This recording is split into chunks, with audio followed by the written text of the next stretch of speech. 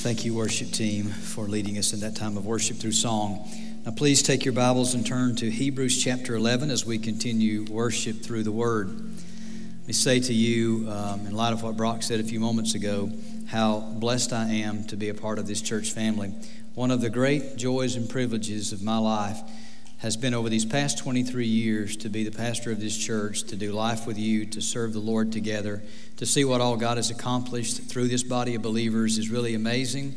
And I am absolutely convinced that our best days are yet to come. I really believe God has His best work ahead of us. And so we just need to be faithful to Him, obedient to Him, very mindful of Him, and listen to His will, and let's follow Him as He continues to use us. But thank you for just loving our family for these past 23 years. I'm very, very grateful for this body of believers.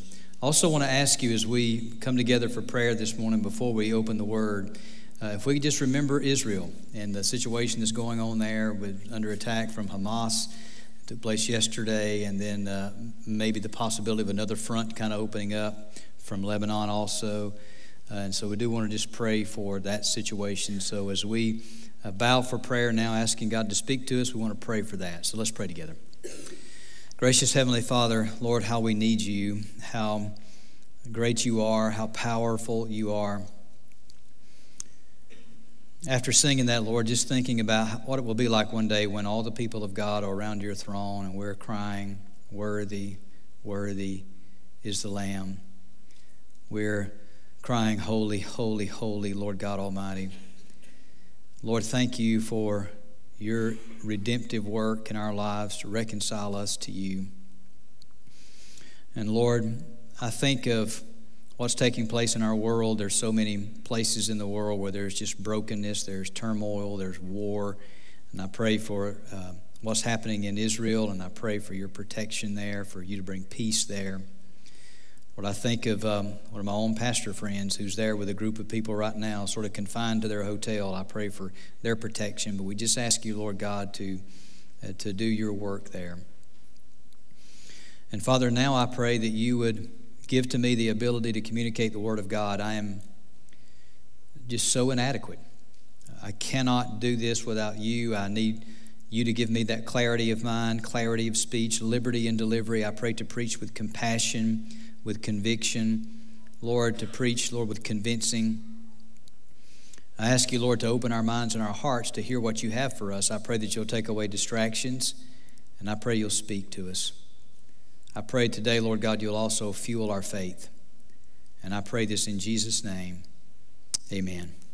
Hebrews chapter 11, verses 13 through 22 is my text for today. We're studying through the book of Hebrews, and now we're in the most famous chapter in the book of Hebrews, that is Hebrews chapter 11. Such a poetic chapter as it lays out in rapid fire succession these great examples of the faith to encourage those early Christians. Those early Christians were under opposition and persecution, and they were ethnic Jews that had believed on the Messiah, and they had received the gospel, they were saved. And yet, because of the persecution and opposition they were facing, they were being tempted, as we've said many times through this series, to step back, to draw back away from following Jesus, maybe melt back into the Jewish community, because at least they would have their ethnic group to help sort of be a comfort for them, and they could relate to them. And so that was the temptation going on with them. And so what the writer of Hebrews is doing, as the Holy Spirit inspired him, is to encourage them to endure and stay faithful. Because he lays out this incredible case of how Jesus Christ is superior to the entire Jewish system.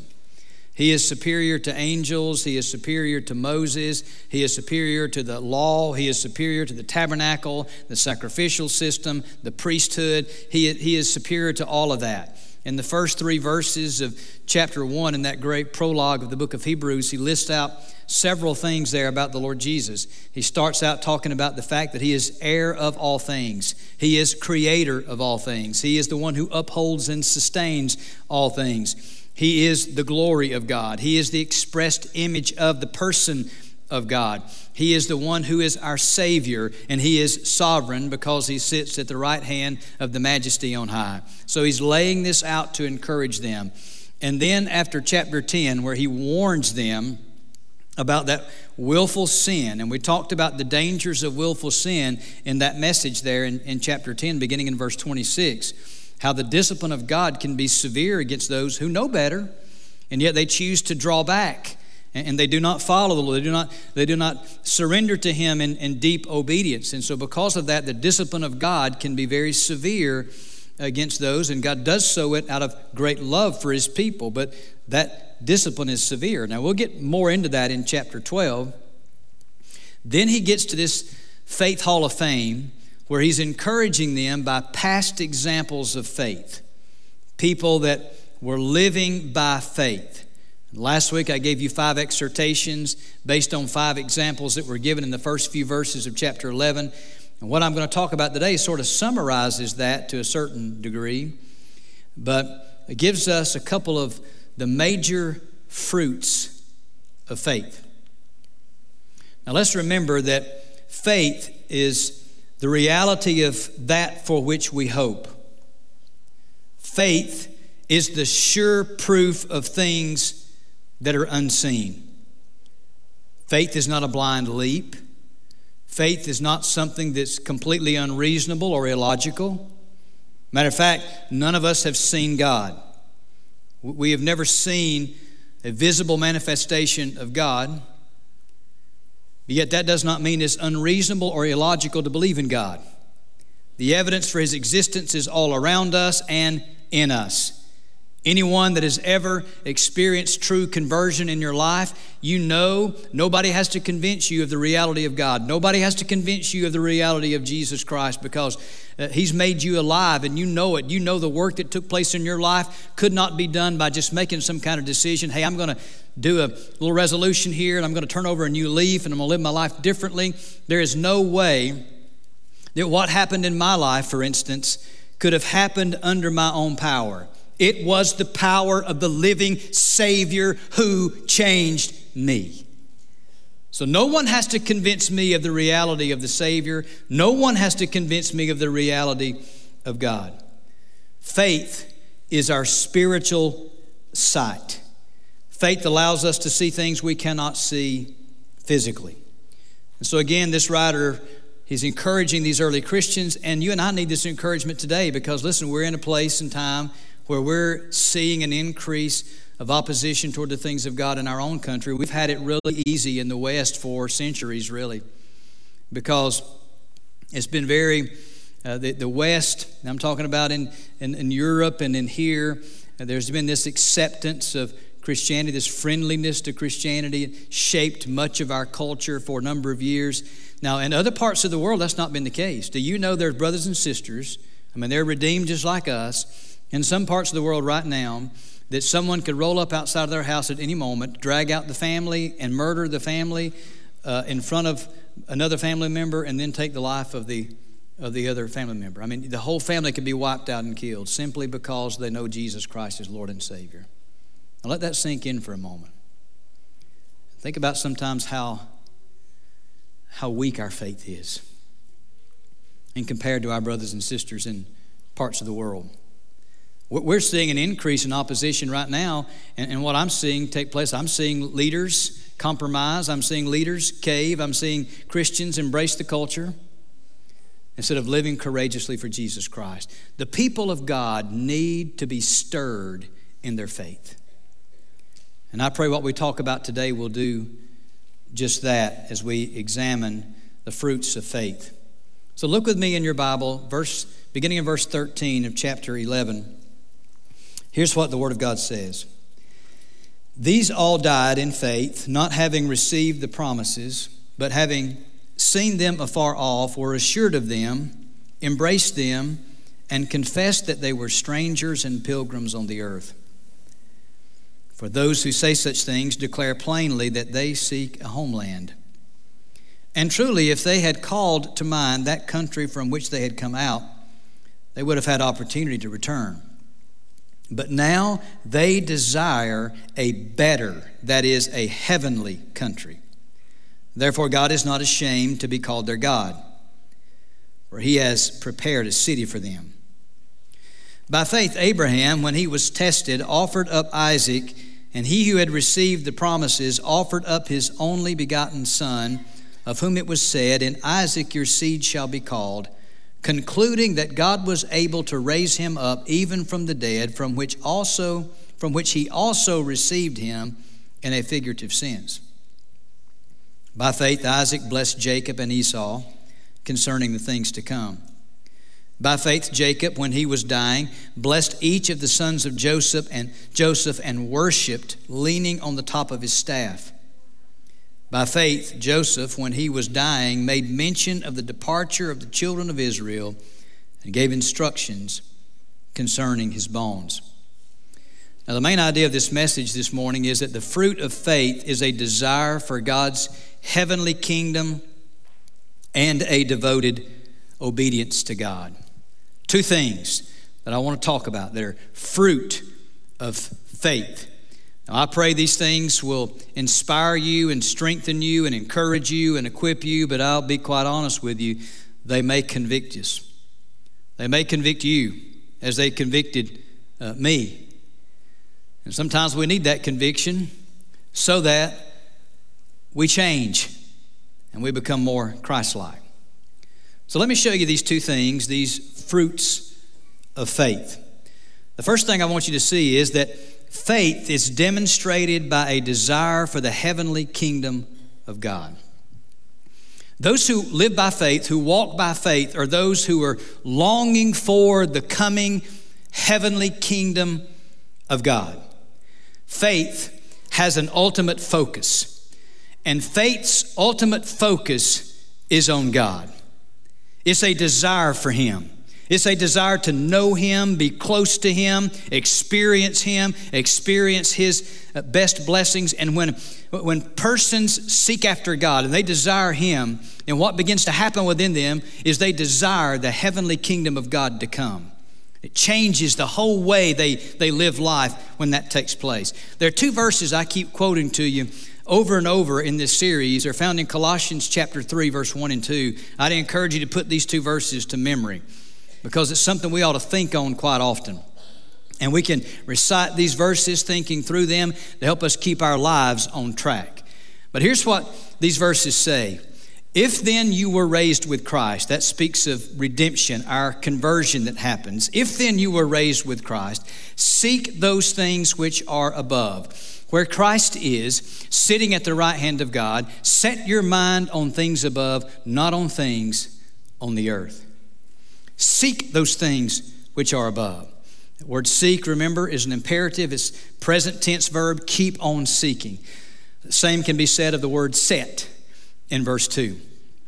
This is a major element to living by faith.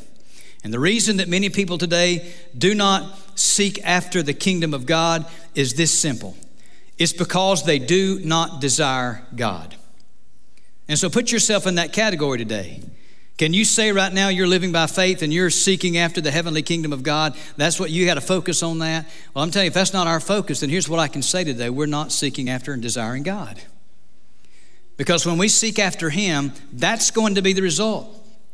We're going to have an eternal perspective on things. Things change when our desire is God. Our lives become focused on His kingdom, and the result of that is radical obedience to Him.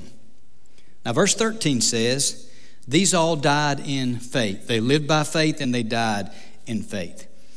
That reminds me of what Paul said in Philippians chapter 1 and verse 21. For to me to live is Christ and to die is gain. What he said is, when I'm going to live my life right here, it's going to all revolve around Jesus. I'm going to serve Him. I'm going to live for Him. I'm going to worship Him. I'm going to make Him known to others. And when I die, it's gain.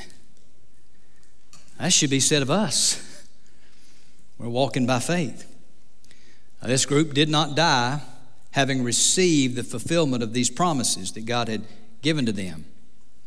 Now, these all, that's referred to in verse 13, could be a reference to everybody mentioned so far. Abel, and that can't be Enoch because he didn't die. Noah, but probably it's specifically focused in on Abraham, Isaac, Jacob, those who received these promises from God but did not see the fulfillment of them. They did not see the possession of the land by the people of Israel. They did not see the multitudes of Abraham's descendants. They did not see the birth of the nation Israel. They did not see the fulfillment of this promise that through Abraham, all the nations of the world would be blessed. And that's a reference to the Messiah, the Lord Jesus, and how he brings the hope of the gospel to the world. They did not see these things fulfilled, but they embraced these promises. They saw through the eyes of faith the reality of these things. And the Word of God says here that they embraced them. That word embrace is an interesting word. It's a word that describes a traveler. And that traveler has been off for a while from his homeland, and he's coming home. And as he's coming home, he's a long way off still, but on the peak of a hill, he sees the city of his home, and he salutes it.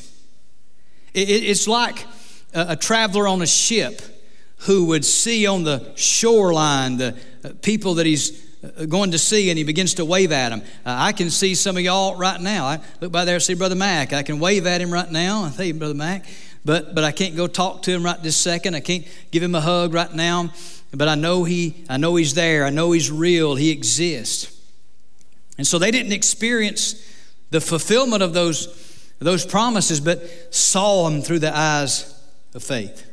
Now, those things have been fulfilled since that time. Now, we've seen, the book of Joshua tells us how the people of Israel went into that land that was promised. We've seen, and we even see today even, the multitudes of descendants of Abraham. And we see where the nation of Israel was established. We have seen where that promise, how all the nations of the world have been blessed through Abraham. That is, the Messiah came, and many people have responded to the gospel of Jesus all over the world. But what you and I are waiting on now is the return of our Lord to establish his kingdom. And the way we live right now is reflective of the anticipation of that coming kingdom. The Word of God tells us that the grace of God that brings salvation has appeared to all men, teaching us that denying ungodliness and worldly lust, we should live soberly, righteously, and godly in the present age, looking for the blessed hope and glorious appearing of our great God and Savior, Jesus Christ. We're longing and looking for his coming. That's why the Lord taught his disciples on that most famous sermon, the Sermon on the Mount. In Matthew chapter 6 and verse 33, he said, "But seek first the kingdom of God and his righteousness, and all these things will be added unto you." And so we learn what people of faith look like. And those people of faith who desire the heavenly kingdom of God, there's some things that sort of build up to that we see here in these verses. So look with me first. If we're going to be people that walk by faith and we long for the heavenly kingdom of God, then the first thing we do is we embrace the promises of God as they did in verse 13. We must embrace the promises of God. Now, what I know is this morning. I don't know a whole lot, but I know this. Jesus is coming again. He is coming. We can count on that. Could be at any time. The first century church were taught to live in such a way to expect the Lord at any moment. An imminent return of the Lord Jesus Christ. The Scripture teaches us. He's coming, and we should be living in light of that. Now, we don't see that realized yet, but we embrace it as the absolute truth because it has come from our Lord. It has been predicted over and over, and we are to embrace that. And the people of God, as we embrace the promises of God, it changes how we live. And we know that when he comes, one day we'll stand before him and we're going to give an account for how we've lived this life, how we've used our time and resources for his glory. And we'll stand before him and give an account for that. And our faithfulness will be rewarded. And some will lose reward because of their unfaithfulness to use their time wisely for his glory. But Colossians chapter 3, verse 24 and 25 say this: "Knowing that from the Lord you will receive the reward of the inheritance, for you serve the Lord Christ. But he who does wrong will be repaid for what he has done, and there is no partiality." So what we do as people of faith is we embrace the promises of God. But I want to show you a second step here in verse 13, and that is that we must live as pilgrims in this world. If we embrace the promises of God and we're converted, then we live while we're here on this earth as strangers, sojourners, pilgrims. What that means is we don't belong here. We're not citizens of the world. That reminds me of what Paul wrote to the Philippian church in Philippians chapter 3, beginning in verse 17. Here's what he wrote: "Brethren, join in following my example, and note those who so walk as you have us for a pattern. For many walk, of whom I have told you often, and now tell you even weeping, that they are the enemies of the cross of Christ, whose end is destruction, whose God is their belly." That means their God that drives them along. Their idol is their own desires. "And whose glory is in their shame, who set their mind on earthly things." Now, isn't that the opposite of what we're called to do? Then he goes on to say in verse 20, "For our citizenship is in heaven, from which we also eagerly wait for the Savior, the Lord Jesus Christ, who will transform our lowly body, that it may be conformed to his glorious body, according to the working by which he is able even to subdue all things to himself." That last phrase speaks of his power and ability to do anything he desires to do within his will. Peter said it this way in 1 Peter chapter 2, verse 11 and 12, "Beloved, I beg you as sojourners and pilgrims, abstain from fleshly lusts which war against the soul, having your conduct honorable among the Gentiles," that means the lost, "that when they speak against you as evildoers, they may, by your good works which they observe, glorify God in the day of visitation." We're supposed to be living in such a way as citizens of the kingdom of heaven that our lifestyle is evangelistic. It even draws people to Christ. Now, we're to verbalize the gospel also, but we're to live in such a way that it attracts people and draws people to Christ. Now, there's a problem in the church of Jesus Christ today, because the Bible teaches us that if we desire God, then we're going to desire his kingdom, and we're not going to live worldly. But here's something else that I know. There's a whole lot of professing Christians these days that live like they belong to this world. They live like card-carrying members of this world and not the citizens of heaven that we're told we are to be if we have come to know Jesus as our Lord and Savior. And when persons begin to live like everybody else in the world around them, there's one of two reasons why they do that. First reason is because many of those who are professing to be believers, maybe they are not. And the reason there is such inconsistency in their lives is because they truly do not even know the Lord. Well, they went through the motions at some time, maybe in a church, and they prayed some prayer and they were baptized, and yet there was never a change that happened in their lives. There was no real change that happened. And so consistently, ever since that time, there has been a consistent lifestyle just like everybody else in the world. And if the Lord Jesus were to return right now, those individuals would be carried off to judgment. They would be left and they would not be with the Lord because they have never called on Jesus to be their Lord and Savior. And that's one reason why that there's such inconsistency among professing believers. But a second reason is this, and it happens sometimes because of lack of discipleship or whatever. But here's a second reason why some are living like citizens of the world and not citizens of the kingdom of heaven. It's simply because they do not desire God. They do not desire God. And this is why we so tenaciously pursue sin so often, because we love that more than God. We desire that more than God. But the Word of God says draw near. That means draw near to Him. Hebrews chapter 10, verse 22. James 4:8 says, draw near to God and He will draw near to you. People who are citizens of the kingdom of heaven should be living like pilgrims here on this earth. We're just passing through. This is not our permanent home. We don't look and act like those who have this as their home. You know, if somebody comes to our country, you can tell by the way they talk and their customs they have that they're not from here. Well, that's true about different areas of our own country. My daughter and son-in-law, Savannah and Taylor, they live in upstate New York. And they were at Walmart. I think it was Walmart.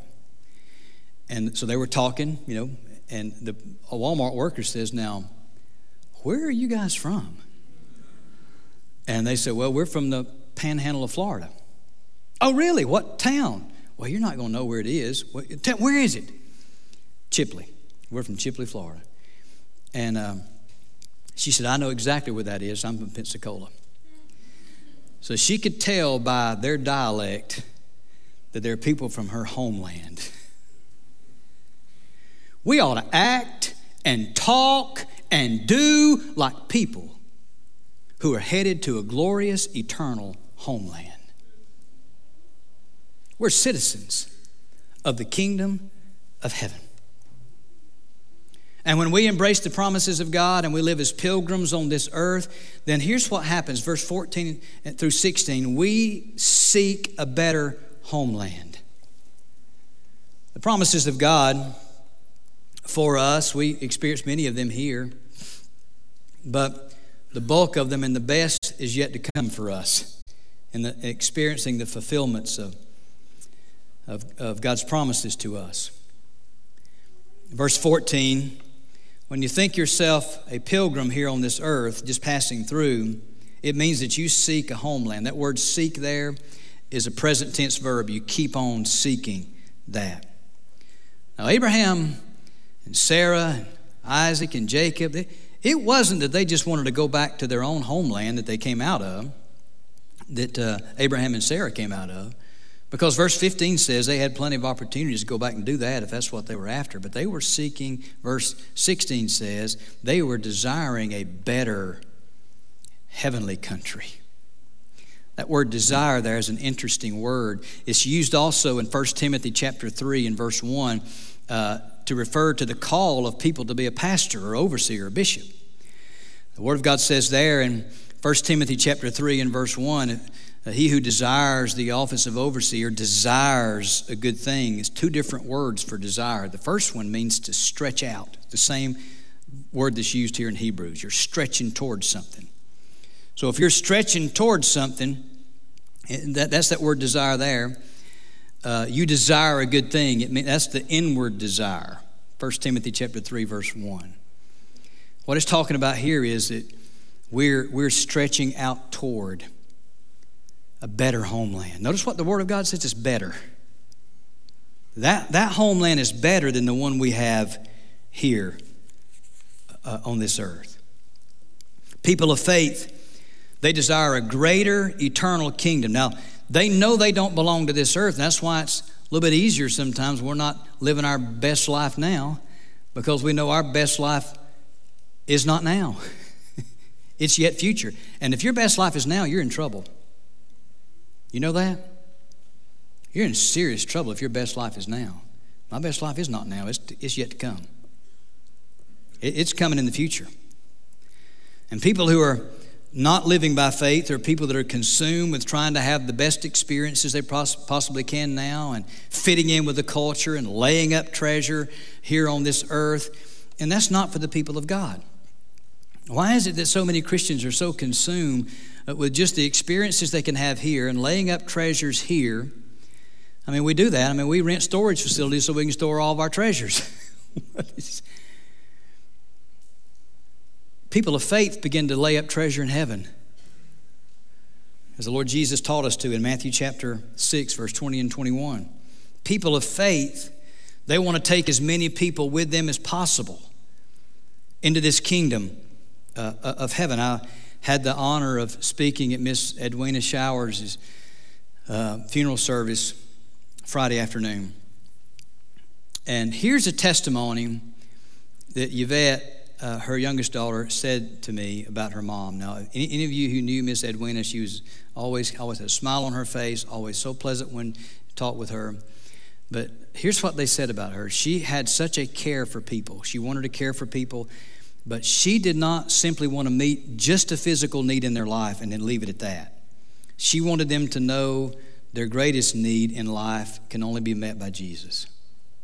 She lived a consistent life. She verbally witnessed for Christ because she knew that Jesus is enough. She wanted as many people to be in the eternal kingdom with her as possible. And when you're seeking after that homeland, that's the way we are. Do you know one day we're going to be with the Lord, and there's not going to be any more opposition to the things of God, no more persecution for the people of God, no more sin to deal with, no more evil to deal with, no more heartaches, no more tribulations, no more troubles, no more burdens, because we will be with the Lord. We will worship Him with perfection. We will fellowship with one another without hurt, without any emotional scars. We will fellowship with such joy. And do you know the Word of God teaches us we should be living as closely right now as we're going to live one day in the eternal kingdom? That's what we're called to do. We have much to look forward to. You know, I long for the coming of the Lord. We don't talk much about it in the church today. Don't know why, but just in general, you don't talk much about it. But we should be looking for and longing for the coming of the Lord. And one day He's going to come. And He's going to take us to be with Him. If we're not alive when the Lord Jesus returns, then we die. We arrive immediately in the presence of the Lord Jesus Christ. And we can be assured of this. He will reward the faithfulness of His people. And that's why even when we face hardships on this earth, and many of you probably heard me tell the story several times about when my own mother left this world, and all of our family was gathered around her, and she took that last breath, and I checked for a pulse, and there was none, and I wept. We all wept, but we were not weeping for her. We were weeping for ourselves because of this temporary separation, but at the same time, there was an overwhelming, prevailing peace that flooded my heart. And you know why?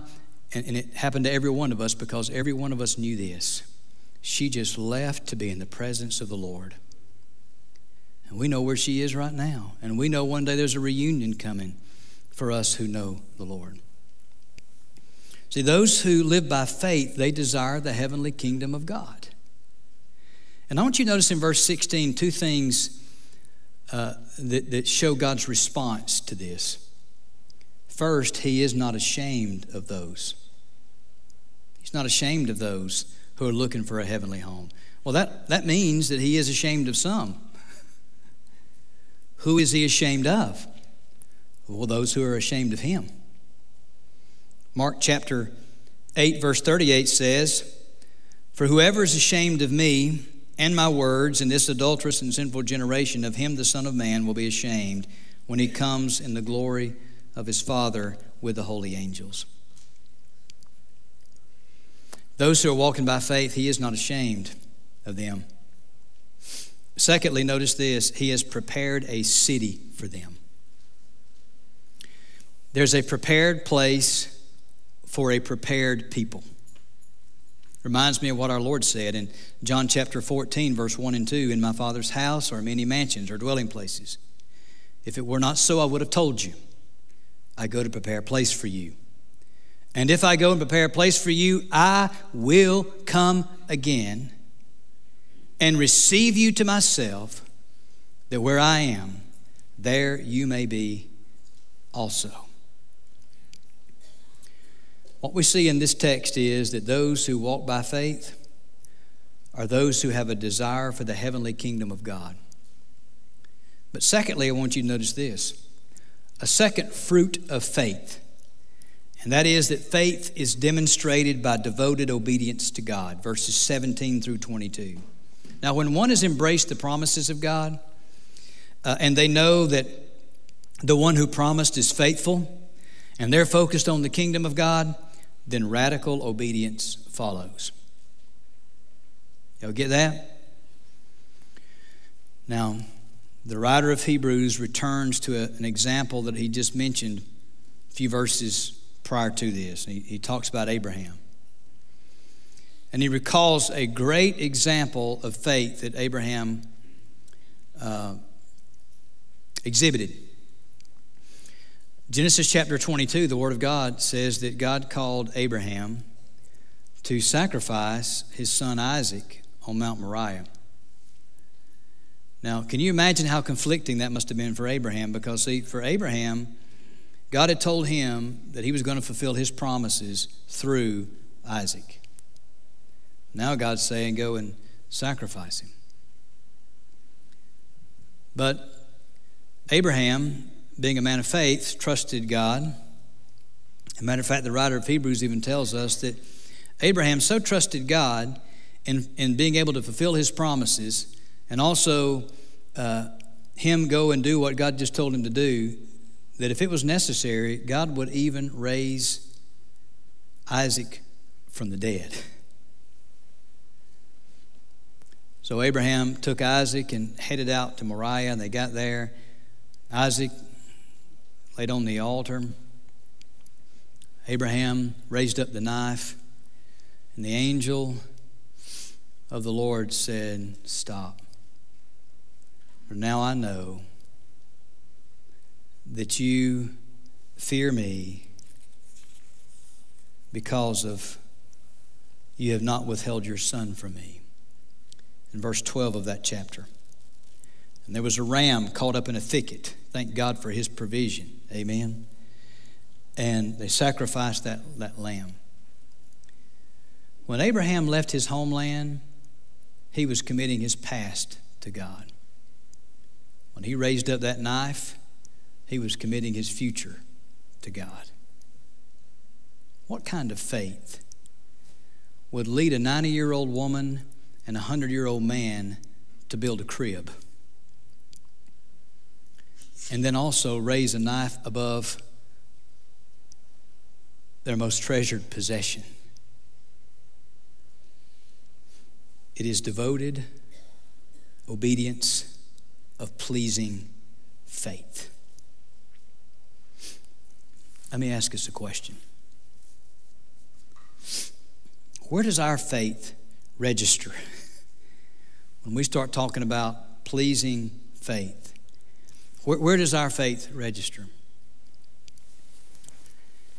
I mean, our faith will not even get us out of bed on a Sunday morning many times to gather for church, to gather to worship the Lord and magnify Him. Now, we'll get up to go to work, we'll get up to go hunting, we'll get up to go shopping, we'll get up to go with kids' activities and do all these things and this and that.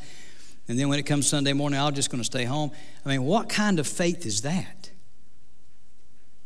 Will not move us out of bed to come and gather with the people of God and do what God has called us to do. What kind of faith is it when our faith will not move us to let go of grudges and unforgiveness? What kind of faith will not move us to give of ourselves to God and serve Him because we're too busy with our own agendas?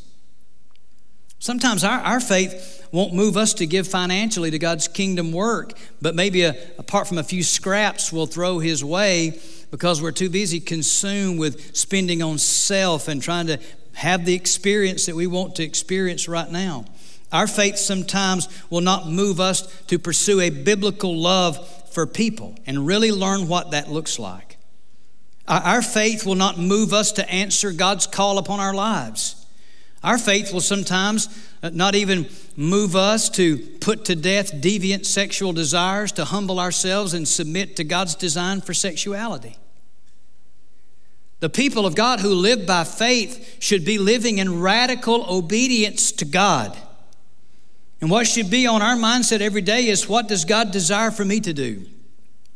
Well, I will find out here and live it out each day. Desiring a heavenly homeland, living in light of the fact we don't belong here, we belong to a much better place. And so we live in light of that right now.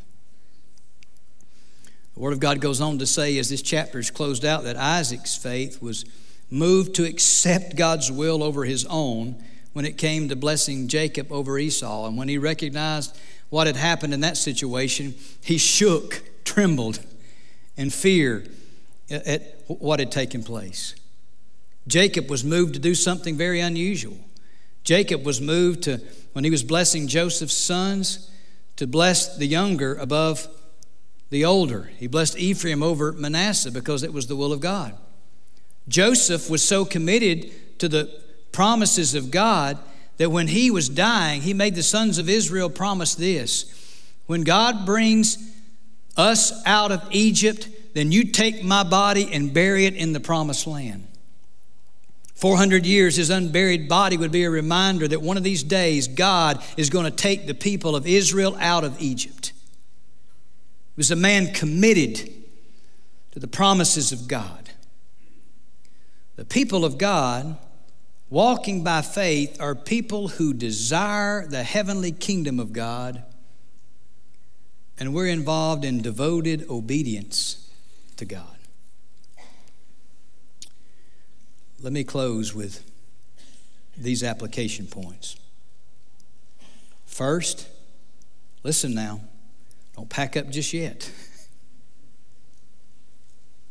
We ought to desire God and subsequently a heavenly kingdom. Pursue Him. Pursue Him in the Word of God, pursue Him in prayer, pursue Him in worship. And as you keep doing that, what will happen in your life is you'll begin to grow in a knowledge of God, a closeness to God, and you'll begin to recognize there's nothing this world has to offer that can compare with what you have in God. Desire Him. It's going to mean we got to work at it at times. Listen, we naturally drift toward disobedience and our fleshly desires and the allurements of the world. We intentionally pursue God. Piper said that the great battle for faith is not at the level of behavior, it is at the level of desire.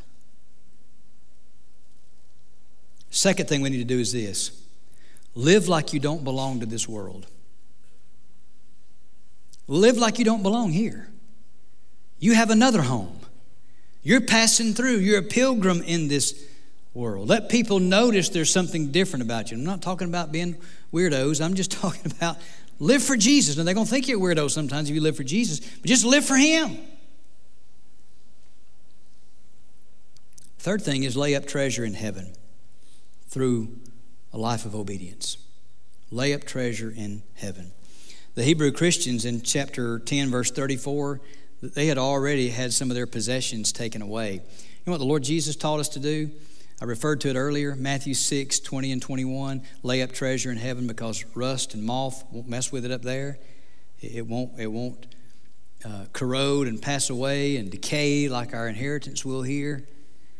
But He also said where thieves can't break in and steal. Nobody takes away those eternal rewards that are to come. Lay up treasure in heaven with an obedient life. Fourth, live with radical obedience. Obey God every day. When there's a question about something, what we ought to think is, well, what would God desire for me to do? Let's search His Word and find out what He wants me to do. How am I to respond to this situation? Now, for some here today and some online listening to us, the big thing for you today, the big takeaway for you has been this. You just have come to this realization. You are not saved. You don't know Jesus as your Lord and Savior. And what you can do right now is you can call on Jesus to be your Savior. Do you believe that your sin has separated you from God and you need to be reconciled to Him? Do you believe that Jesus is the Son of God? He's God the Son, and He came and lived a perfect life, and He died on a cross, and He was resurrected. He did all of that to atone for sin. Are you willing today to turn from your sin and surrender your life to Jesus Christ to be your Lord and Savior? And He'll take your sin away. He'll make you righteous. He'll make you a son or daughter of God. Will you do that today? You can do it right now where you are. Lord, I'm calling on Jesus to be my Savior. I'd love to have one of our folks talk to you about that. And as we stand to sing in a minute, you can come to me up front here and say, I need Jesus as my Savior. The altar's open for us to come and pray. Maybe God's convicted us in some areas. Maybe we need to confess that to Him and just commit to live a life of faith. that's indicated by our focus on the eternal kingdom, and that is characterized by radical obedience to Him. Maybe some need to unite with this church, and you want to come today and do that. I'll be right here. Dear Heavenly Father, I want to thank you, Lord, for the Word of God. Thank you for giving us your truth. I pray today, Lord, you've used this to speak to all of us, Lord. May it lead to our sanctification. May it lead to our equipping. Lord, may it lead to us being strengthened. May it lead us to confess today. And I pray for those who need to be saved. May the Spirit of God make it so clear. And I pray there'll be no resistance but surrender. And I pray today that they'll be born again. So, Lord, come and work among us. For it's in Jesus' name I pray. Amen. Let's stand, please.